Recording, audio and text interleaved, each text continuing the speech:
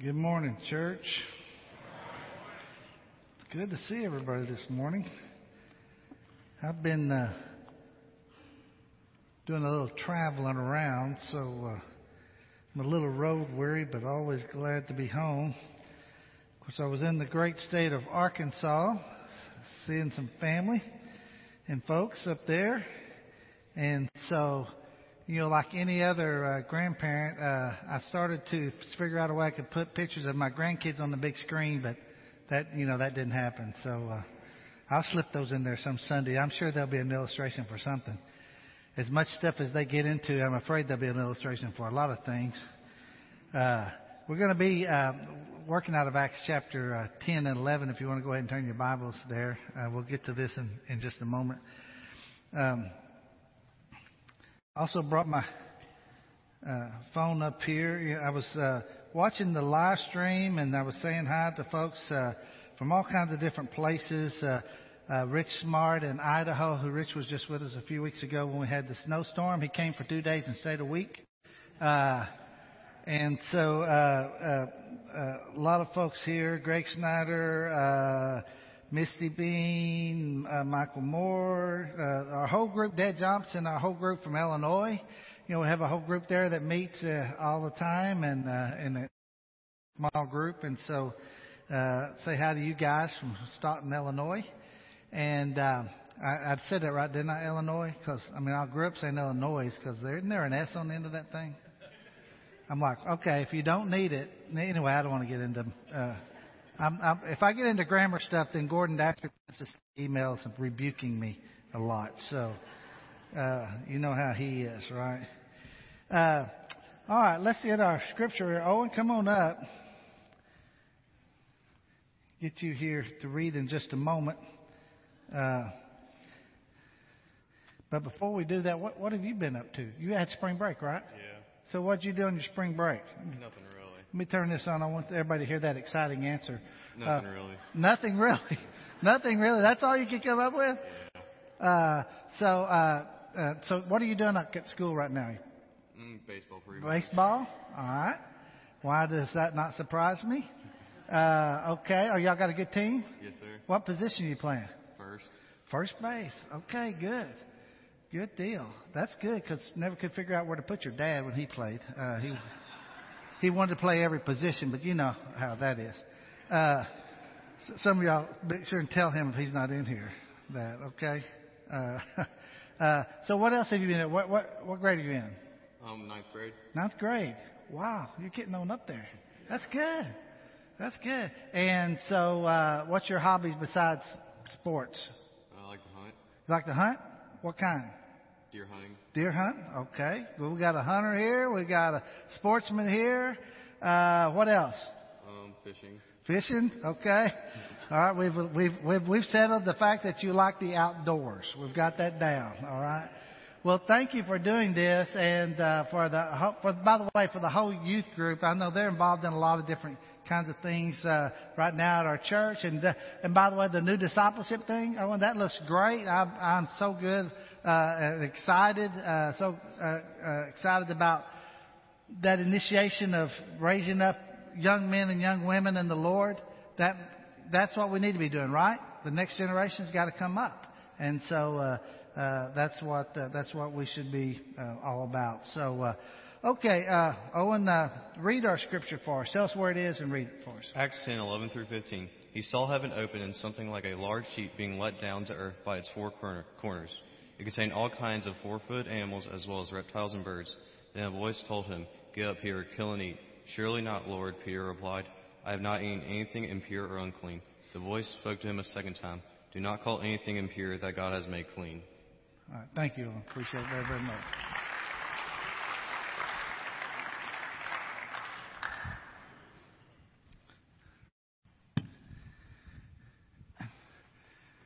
I'm gonna trust that the Fellowship Center group is with us, and normally I can see them on the monitors here. Sometimes we have technical problems, so I'm just believing that they're there by faith. There they are. Okay, Worship Center, Fellowship Center, live stream audience, all the different kinds of audiences we have. Glad you're here. The title today is called Things Change. And I don't know if you might have remembered, there was an old preacher, and he'd come through and preached here before, and he would kind of sing it out. You know, he'd tell his lesson, he would say, "Things change." Anybody remember that? How many remember that? All right, all three of you that are as old as me remember that guy. Jack Exum was his name. Great preacher, great illustrator. He would always use that phrase. And I couldn't help but think of that phrase when I looked at this two sections of Scripture here in Acts chapter 10 and 11 as we've been going through the book of Acts. And by the way, I've been gone 1 week. I wasn't here, of course, the last Sunday. I was traveling and preaching, and I've had this title down, but I didn't realize that when I got back, things really did change. I mean, there's a new screen, which I've not seen before, and there's holes in the roof. I'm assuming that's a positive thing, that we're doing something there and it just didn't fall apart, although there are things that fall apart at our building. Right, Paul? Yeah, all the time. And so, but things are changing. But look, I'm ready for the change, and I'm going to tell you why. I've got the answer right here to all of our problems, Paul. You've been looking for this. You know, it takes some money sometimes. And we've got our pews here. We're fixing to tear all them out and put chairs in. By the way, if you'll just make a donation and buy your own chair, you can have a place to sit. If not, you can stand the whole time. No, just kidding. But there are things that change. But look, I've even got that solved because I got this official letter from the Davidson Chambers law firm in Canada. Dear Mike Kellett, my name is Robert Davidson. I'm a partner in the Davidson Chambers law firm in Canada. Apologies if my letter comes to you as a surprise since there's been no previous correspondence. There is an unclaimed permanent life insurance policy held by a deceased client. His name is Amos Kellett. And this appears to be in the amount of $11,030,900 United States dollars. Yeah, and I'm going to settle all of our problems right here. 11 million. Of course, he wants see. He says he'll give 10% to charity. That could be us. And then he wants to split the 9 between me and him. I'm thinking if it's mine, why should I split it? But anyway, selfish part of me coming out. But everybody got these? I mean, it must be right. It must be correct because it actually came by fax to our church.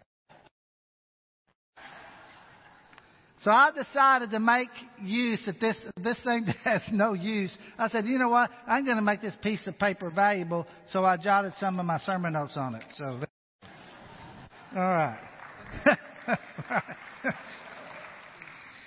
Well, Acts chapter 10 is about change. It's about the gospel now all of a sudden being available to a whole different race of people. I get tired of hearing the word racism. I don't get tired of fighting it. I do get tired of hearing about it all the time sometimes. Actually, I tried to find that verse in the Bible that says don't be racist and couldn't find it. But I don't have to use that terminology. The verses are all over the place, especially in this context here when he talks about that God is not prejudiced and we shouldn't be either. And so we're going to deal a little bit with that. But just understand how this thing is set up. We've been preaching through Acts. So in Acts 2, the apostles speak in all these different languages by power of the Holy Spirit. The Holy Spirit is poured out on them. They speak in languages, which basically is a sign that says this gospel is going to go to every language, nation, and race.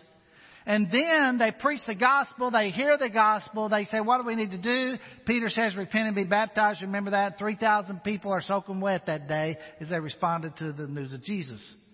And then out of Acts 2, then the church starts to grow, but mainly among the Jews. And then we get over into Acts 8. And the Samaritans, the kind of the half-breeds that were considered, who Jews didn't really want anything with them, all of a sudden the gospel goes to them. And we see Philip also there preaches to the Ethiopian eunuch, and he's converted. And now this gospel's on its way beyond just the Jewish race. And then all of a sudden in Acts 9, you see Peter who's staying at the house of a guy named Simon the Tanner. He took care of hides and handled dead animals, and which, by the way, made him unclean, which a good Jewish guy like Peter shouldn't have been staying with him, but he did. And then in Acts 10, Peter, while at his house, then all of a sudden has this vision, and we're going to do a little reading and talking about how God really has been bringing up Peter to change his whole idea about this gospel going to the whole world, because he still hadn't quite got it yet, even though he's been around it a lot. Sometimes it takes a while for people to get about the change they need to make, doesn't it? I'm glad for old Peter, because I find myself being a lot like him, hard-headed a lot of times, and taking a little while to make the change you need to make, and yet God was with him the whole way. So that's pretty good news to me. All right, so in Acts chapter 10, let's do a little bit of reading here. Now, let me give you kind of a quick outline here. In the first 33 verses of Acts 10, this is the preparation for change. And it's going to be seen by two visions. Then in verse 34 through the end of the chapter, there's going to be the proclamation of the change to the gospel and 2 lessons learned. And then in Acts chapter 11, the first 18 verses, there's going to be an explanation of the change and 2 testimonies that prove it. If you like an outline, there you go. Okay? All right. Chapter 10, verse 1. At Caesarea, there was a man named Cornelius, a centurion in what was known as an Italian regiment. He and all of his families were devout and God-fearing, and he gave generously to those in need and prayed to God regularly.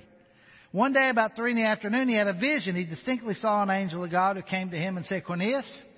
Cornelius stared at him in fear. What is it, Lord? He asked. The angel answered, your prayers and gifts to the poor have come up as a memorial offering before God. Now send men to Joppa and bring back a man named Simon who is called Peter. He is staying with Simon the tanner, whose house is by the sea.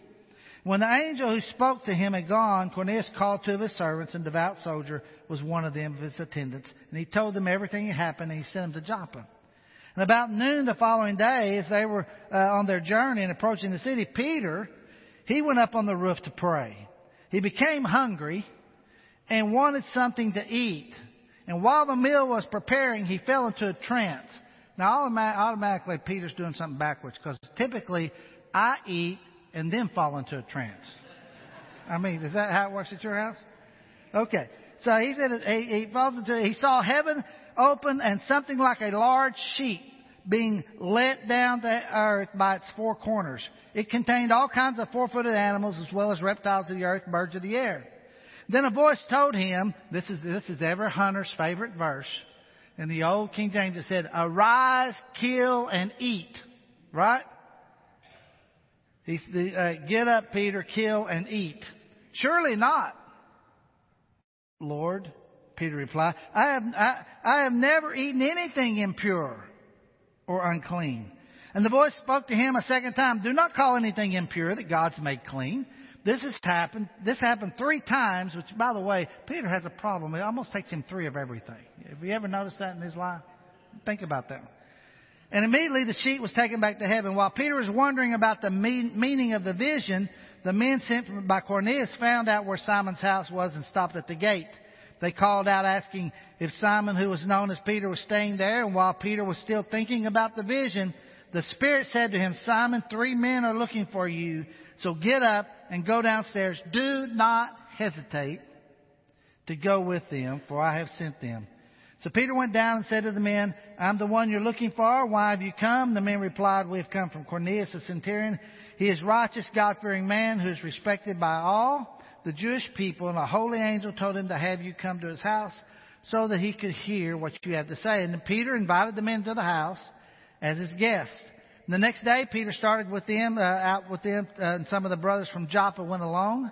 The following day, arrived in Caesarea. Cornelius was expecting them, and they called together his relatives and his close friends. That's what every preacher loves to have happen. When you know he's coming, he gathers a crowd for him to preach to, right? As Peter entered the house, Cornelius met him and fell at his feet in reverence. But Peter made him get up, stand up. He said, I'm only a man myself. By the way, just one quick thing in here. Here's a lesson from Peter. Show no hesitation when God tells you to do something. Show hospitality to other people, even if you're not used to being with them. And show humility while you're with them. Okay? All right. Talking with them, Peter went inside, found a large gathering of people, and he said to them, "You are well aware that it's against our law for a Jew to associate with a Gentile or to visit with him.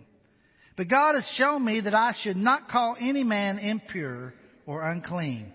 So when I was sent for, I came without raising objection. May I ask why you sent for me?" And Cornelius said, 4 days ago, I was in my house praying in an hour at 3 p.m. Suddenly a man in shining clothes stood before me and said, "Cornelius, God's heard your prayer and remembered your gifts to the poor. Send to Joppa for Simon, who is called Peter. He is a guest in the home of Simon the tanner, who lives by the sea." So I sent for you immediately, and it was good for you to come. Now we are all here in the presence of God to listen to everything the Lord has commanded you to tell us. All right. Preparation for the change that's about to take place happened through 2 visions at 2 different guys' houses, but kind of at the same time. Now, neither one of them knew the other one was hearing from God. And yet, when they both were obedient to what God told them to do, they come together in harmony to make something great happen for the Gentile folks. There's some preparation by God. Now, I can't say that I've ever had any spiritual visions or miraculous visions. Matter of fact, I don't need that. I've got God's Word to tell me exactly what to do, by the way. There's no new revelation coming. He writes clearly that we have everything we need in this book. Peter says that for our life and godliness. But you know what? To challenge Peter to go on this trip and this journey into a different race of people had to be challenging to his own emotions and his own heart. Think about how challenging it is for us today. Whether it's prejudice between the rich and the poor, or the black and the white, or whatever race it is. Look, by the way, there's not but one race. It's the human race. Right? And if you'll remember, after the flood, the days of Noah, he had 3 sons, and they went out and dispersed among the earth. So everybody came from Adam, and then everybody came from those 3 sons of Noah. And there was another time in history at the Tower of Babel where the people, because of their pride, God spreads them out in languages across, in Genesis 11, across the nation. Now, they were dispersed because of sin. But dispersion is not the problem. Diversity is not the problem. It's the domination of one people over another that is the problem. Understand it? Diversity is not the problem. God made us in a diverse way. We're genetically built different as people from all over the world. That's not the problem. And look, this idea that somehow or another we can all end up being the same, we're not the same. We're not created the same. Now listen to me real careful. We don't need to be colorblind. We need to be colorful. Because God's family is to be made up of every nation and every race from all over the world and every language. That's what we're about. Look, nobody is better than anybody else, and nobody should be dominating someone else, whether it's because of race, money, or any other reason. Amen.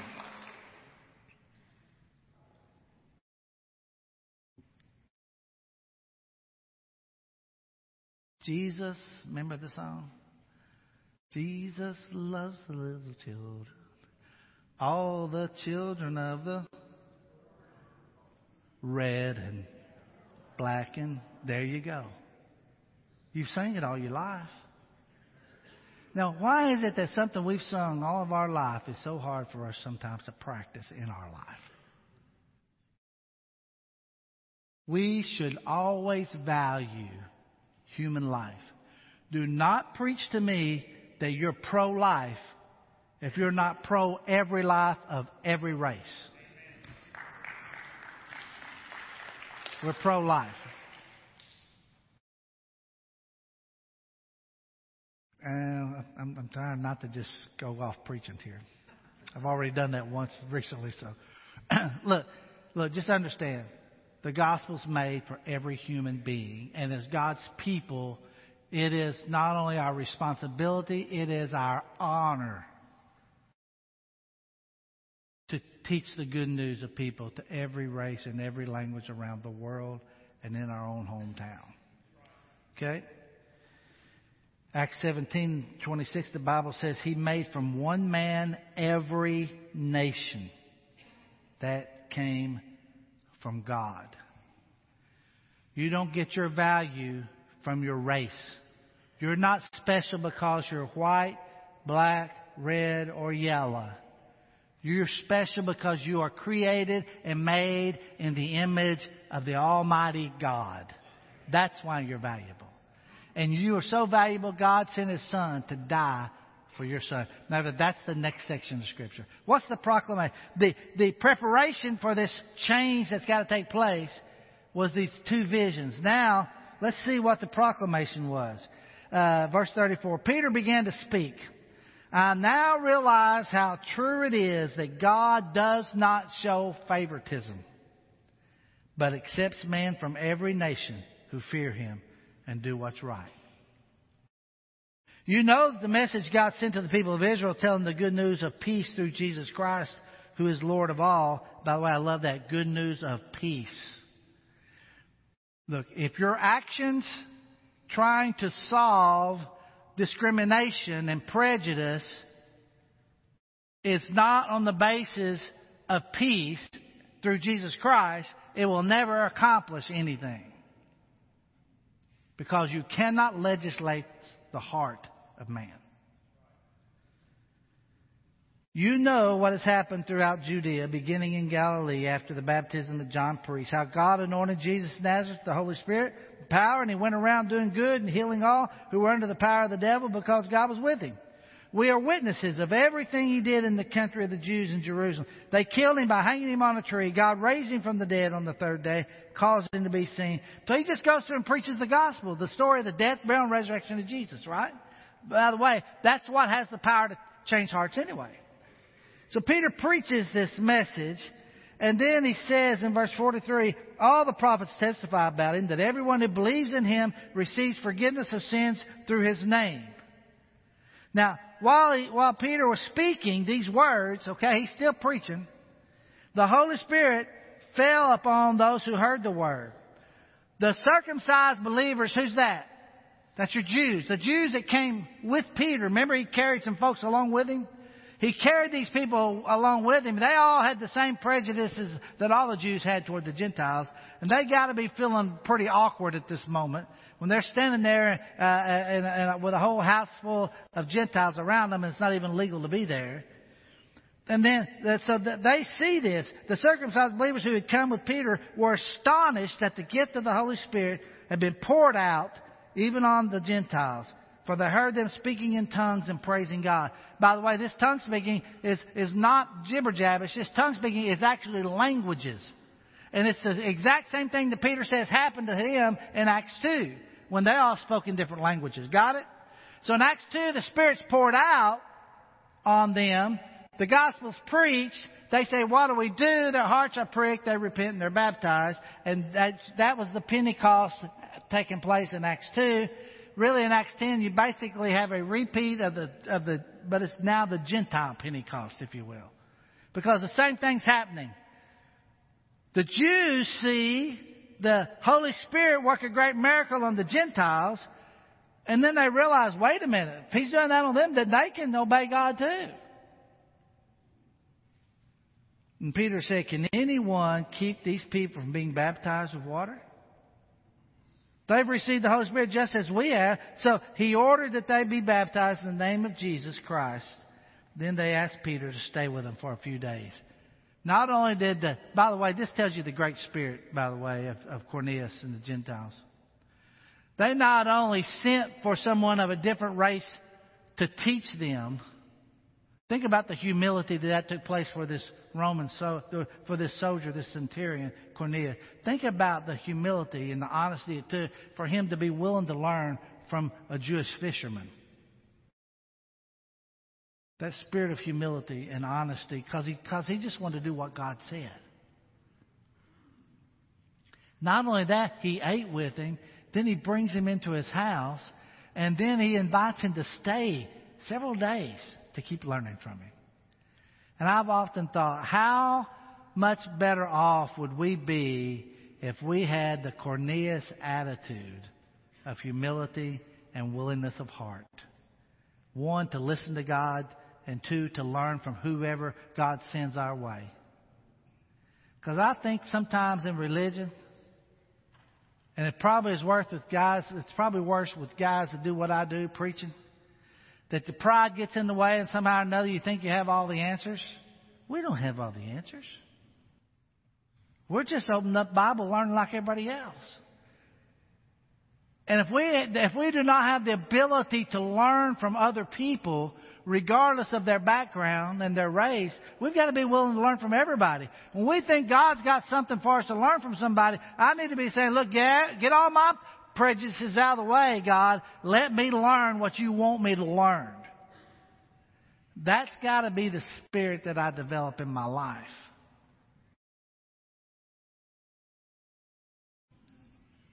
Well, the proclamation is the two lessons there in the last part of that chapter. The lesson is, one, the gospel. It changes hearts.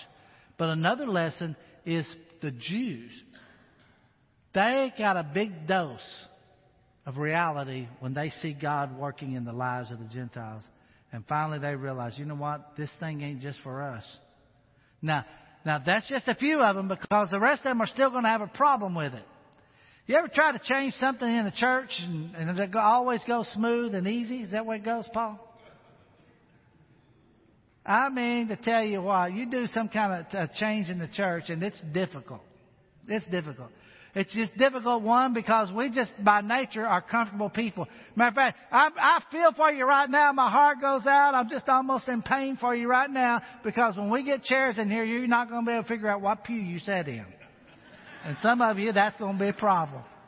You're going to be like, well, was it like, how many feet was it from the front? And I was the third chair, and you'll figure it out, and then somebody will set it and you'll say, they got my chair. I mean, it won't take it 2 Sundays.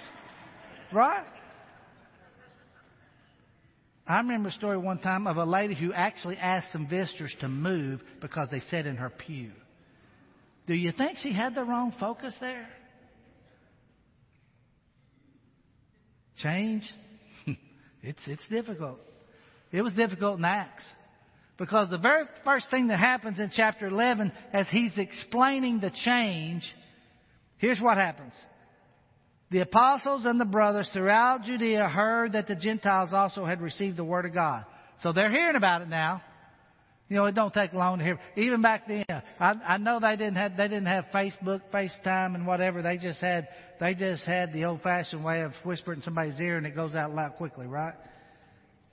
So when Peter went up to Jerusalem, the circumcised, that's your Jews, believers, they criticized him. Can you believe somebody would criticize a preacher? I'm shocked. No big amens there, brother. And said, you went into the house of the uncircumcised men and you ate with them. It's almost like, how dare you? Peter began and explained everything to them precisely as it happened. I was in the city of Joppa. We won't read through this. He just repeats what's in Acts chapter 10, telling about his story of having the vision of God and God leading him to Cornelius and preaching the gospel. And he says in verse 15 of 11, as I began to speak, the Holy Spirit came on them as he had come on us from the beginning. I remembered what John had said. John baptized with water, but you'll be baptized with the Holy Spirit. So if God gave them the same gift as he gave us who believed in the Lord Jesus Christ, and I like this, who was I to think that I could oppose God?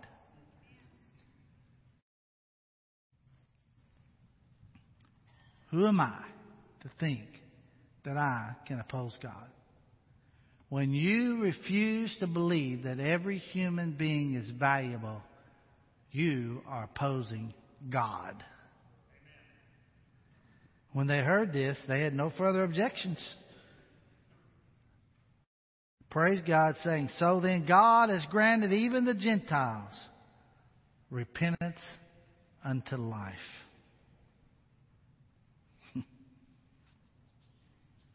Change. God prepared them with 2 visions. He proclaimed the change, that the gospel's for everybody, and the Holy Spirit bear testimony to it. They're baptized, following Jesus. The people who objected to the change hear the testimony of Peter and see through his story the testimony of the Holy Spirit. And all of a sudden they realize this gospel's for everybody. It's for everybody. Because there is no clean, unclean anymore.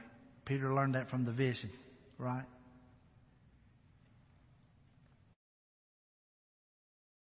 Things change, so we have to change things. Change is inevitable. Methods change. Do you think in the book of Acts, when the church met, they all gathered up in a church building on a street corner called Church Street and had church in a building and sat in pews, and some guy stood up like this and preached? That ain't how they do in church. Matter of fact, the idea that we could reproduce the New Testament church is really foreign to the Bible anyway. I love my history in the Restoration movement. I love the fact that we say go back to the Bible, just follow the Bible, and try to be as close to the Bible as you can. That's a great message, and that's a good goal.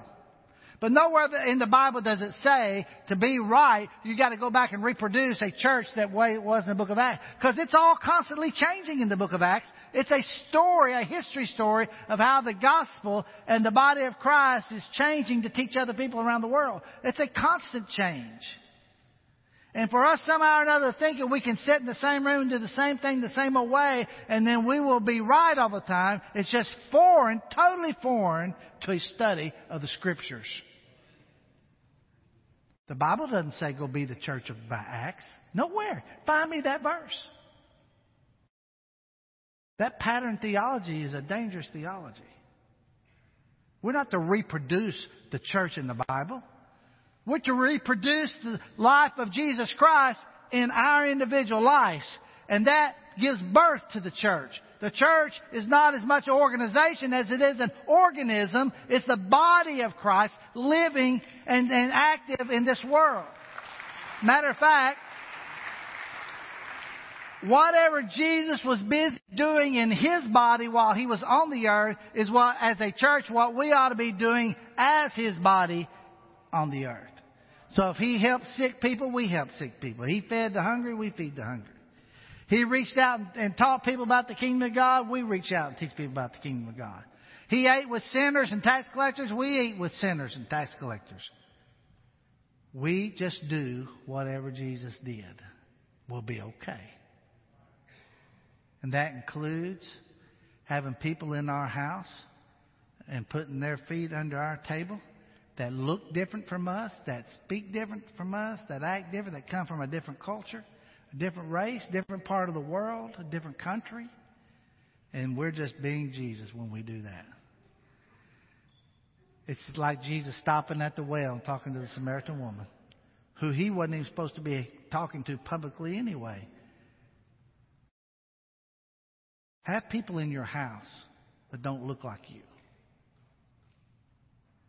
It's easy for me to have my friends over.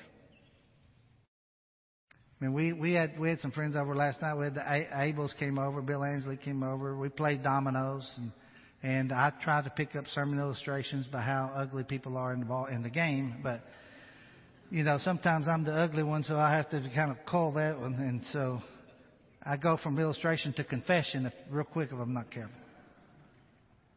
But it's easy to have people we love and acquainted with, and that's a good thing. You need that. We need relationships. But what about somebody totally different that has different struggles than you ever dreamed of having? People that have come out of the world that are just terrible situations. Whether they've been abused or prostitution or drunkenness or addiction or raised in a totally different country with a different culture. What about having those people put their feet under your table? That's what we got to do. That's who we're called to be. Change is inevitable. The methods change. The message does not. I'll give you a quick example of this. Back in the 70s, when I came here to go to school of preaching, and matter of fact, that year they started building this room right here. So for about 20 years, I called it the New Auditorium, even though it hadn't been new since 1977. But Susan and I got married over in the small auditorium. Matter of fact, we didn't decorate much for it. We just a couple little candle deals. And in our wedding pictures, there's these big red letters of the theme that year for the church, and it said, "Find your ministry," in big red styrofoam letters. And that's all in our wedding pictures. And Susan says she did. And but we had buses. I think at that time we had 9 pink buses that we drove all over Monroe, West Monroe, pulling kids in from every neighborhood around. Anybody remember the bus ministry? Now you couldn't do that. Matter of fact, one of my buddies always said, "The only reason you had the bus ministry because you weren't effective at the car ministry to begin with." But anyway, we pulled people in all over. But eventually, the method of that changed, and all of a sudden, you know, knocking on doors and walking through a neighborhood and everything kind of changed within our culture. What happens and doesn't happen, and so that method changed. But the message never changed. The message never changed. We, before the pandemic, we were doing some live stream stuff, but not much. And now all of a sudden in this thing, we discovered we can be all over the world, just back there in that live stream booth and through the computers and everything. We have people in Rhode Island and Pennsylvania, Wisconsin and Africa and Canada. All these people are watching right now, you guys, live stream audience, a part of our WFR community. And that has changed. But the message has been the same. The message has been the same.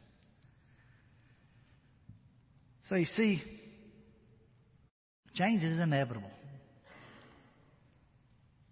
And we must be open to do whatever it takes. Paul said it this way: "I become all things to all people that I might" what? Win some. It's worth making changes to win more people to Jesus. Change requires adjustments. You're going to experience that when we take the pews out and you have to bring your lawn chairs for a couple of weeks. Adjustments, you know. Change is always seen and must always be seen in light of the Scriptures. There's a reason to make changes. That it's an advantage for the gospel and the growth of our family. Then, let me say this, kind of last little thing before I wrap it up. And this is what kind of Peter kind of had to do. He's fighting his feelings. Do what is right and let your feelings follow your obedient heart, not the other way around. Got it? You do what's right and feelings follow that obedient heart. Not the other way around. The other way around is you feel something, and because you feel something, you do it. Feelings, they're fickle. They go back and forth, up and down. They're all over the place.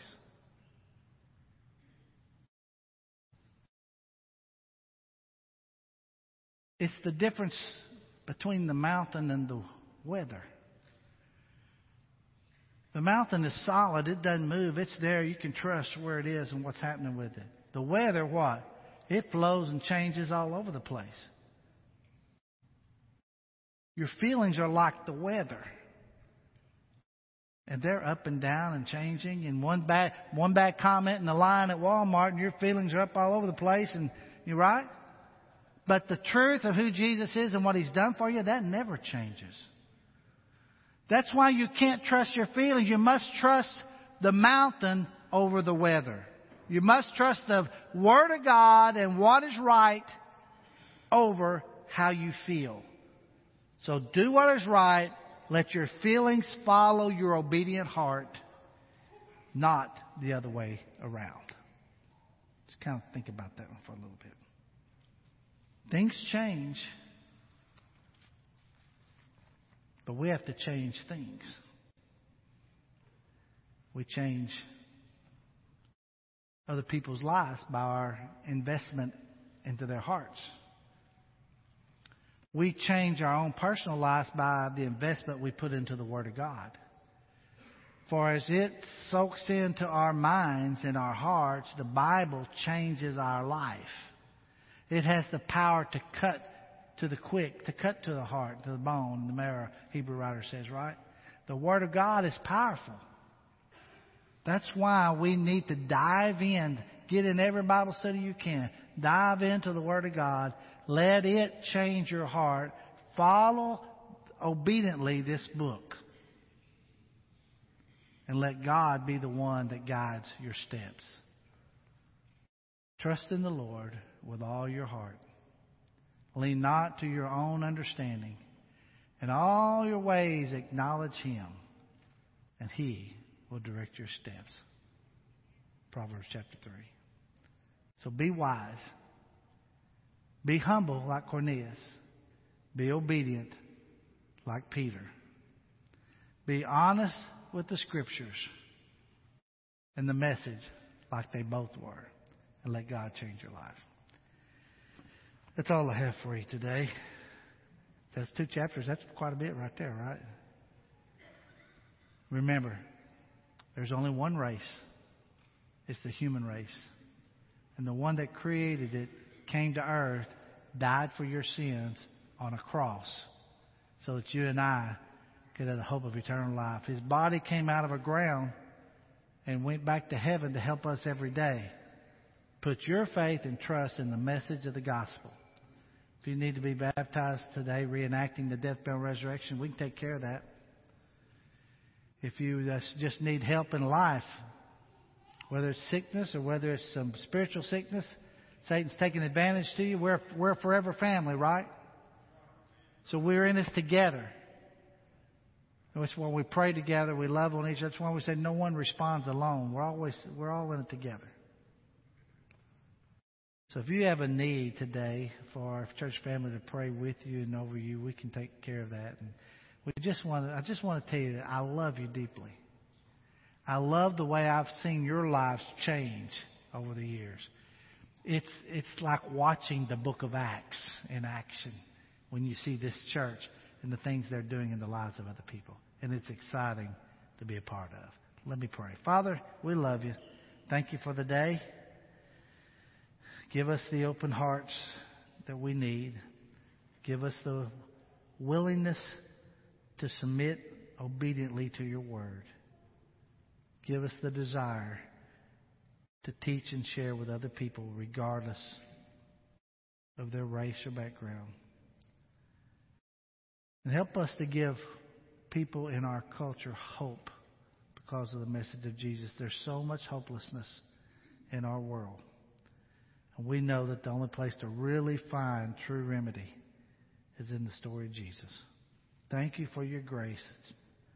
Thank you for your mercy. In Jesus' name we pray. And the church said, if you have a need, please come while we stand and sing.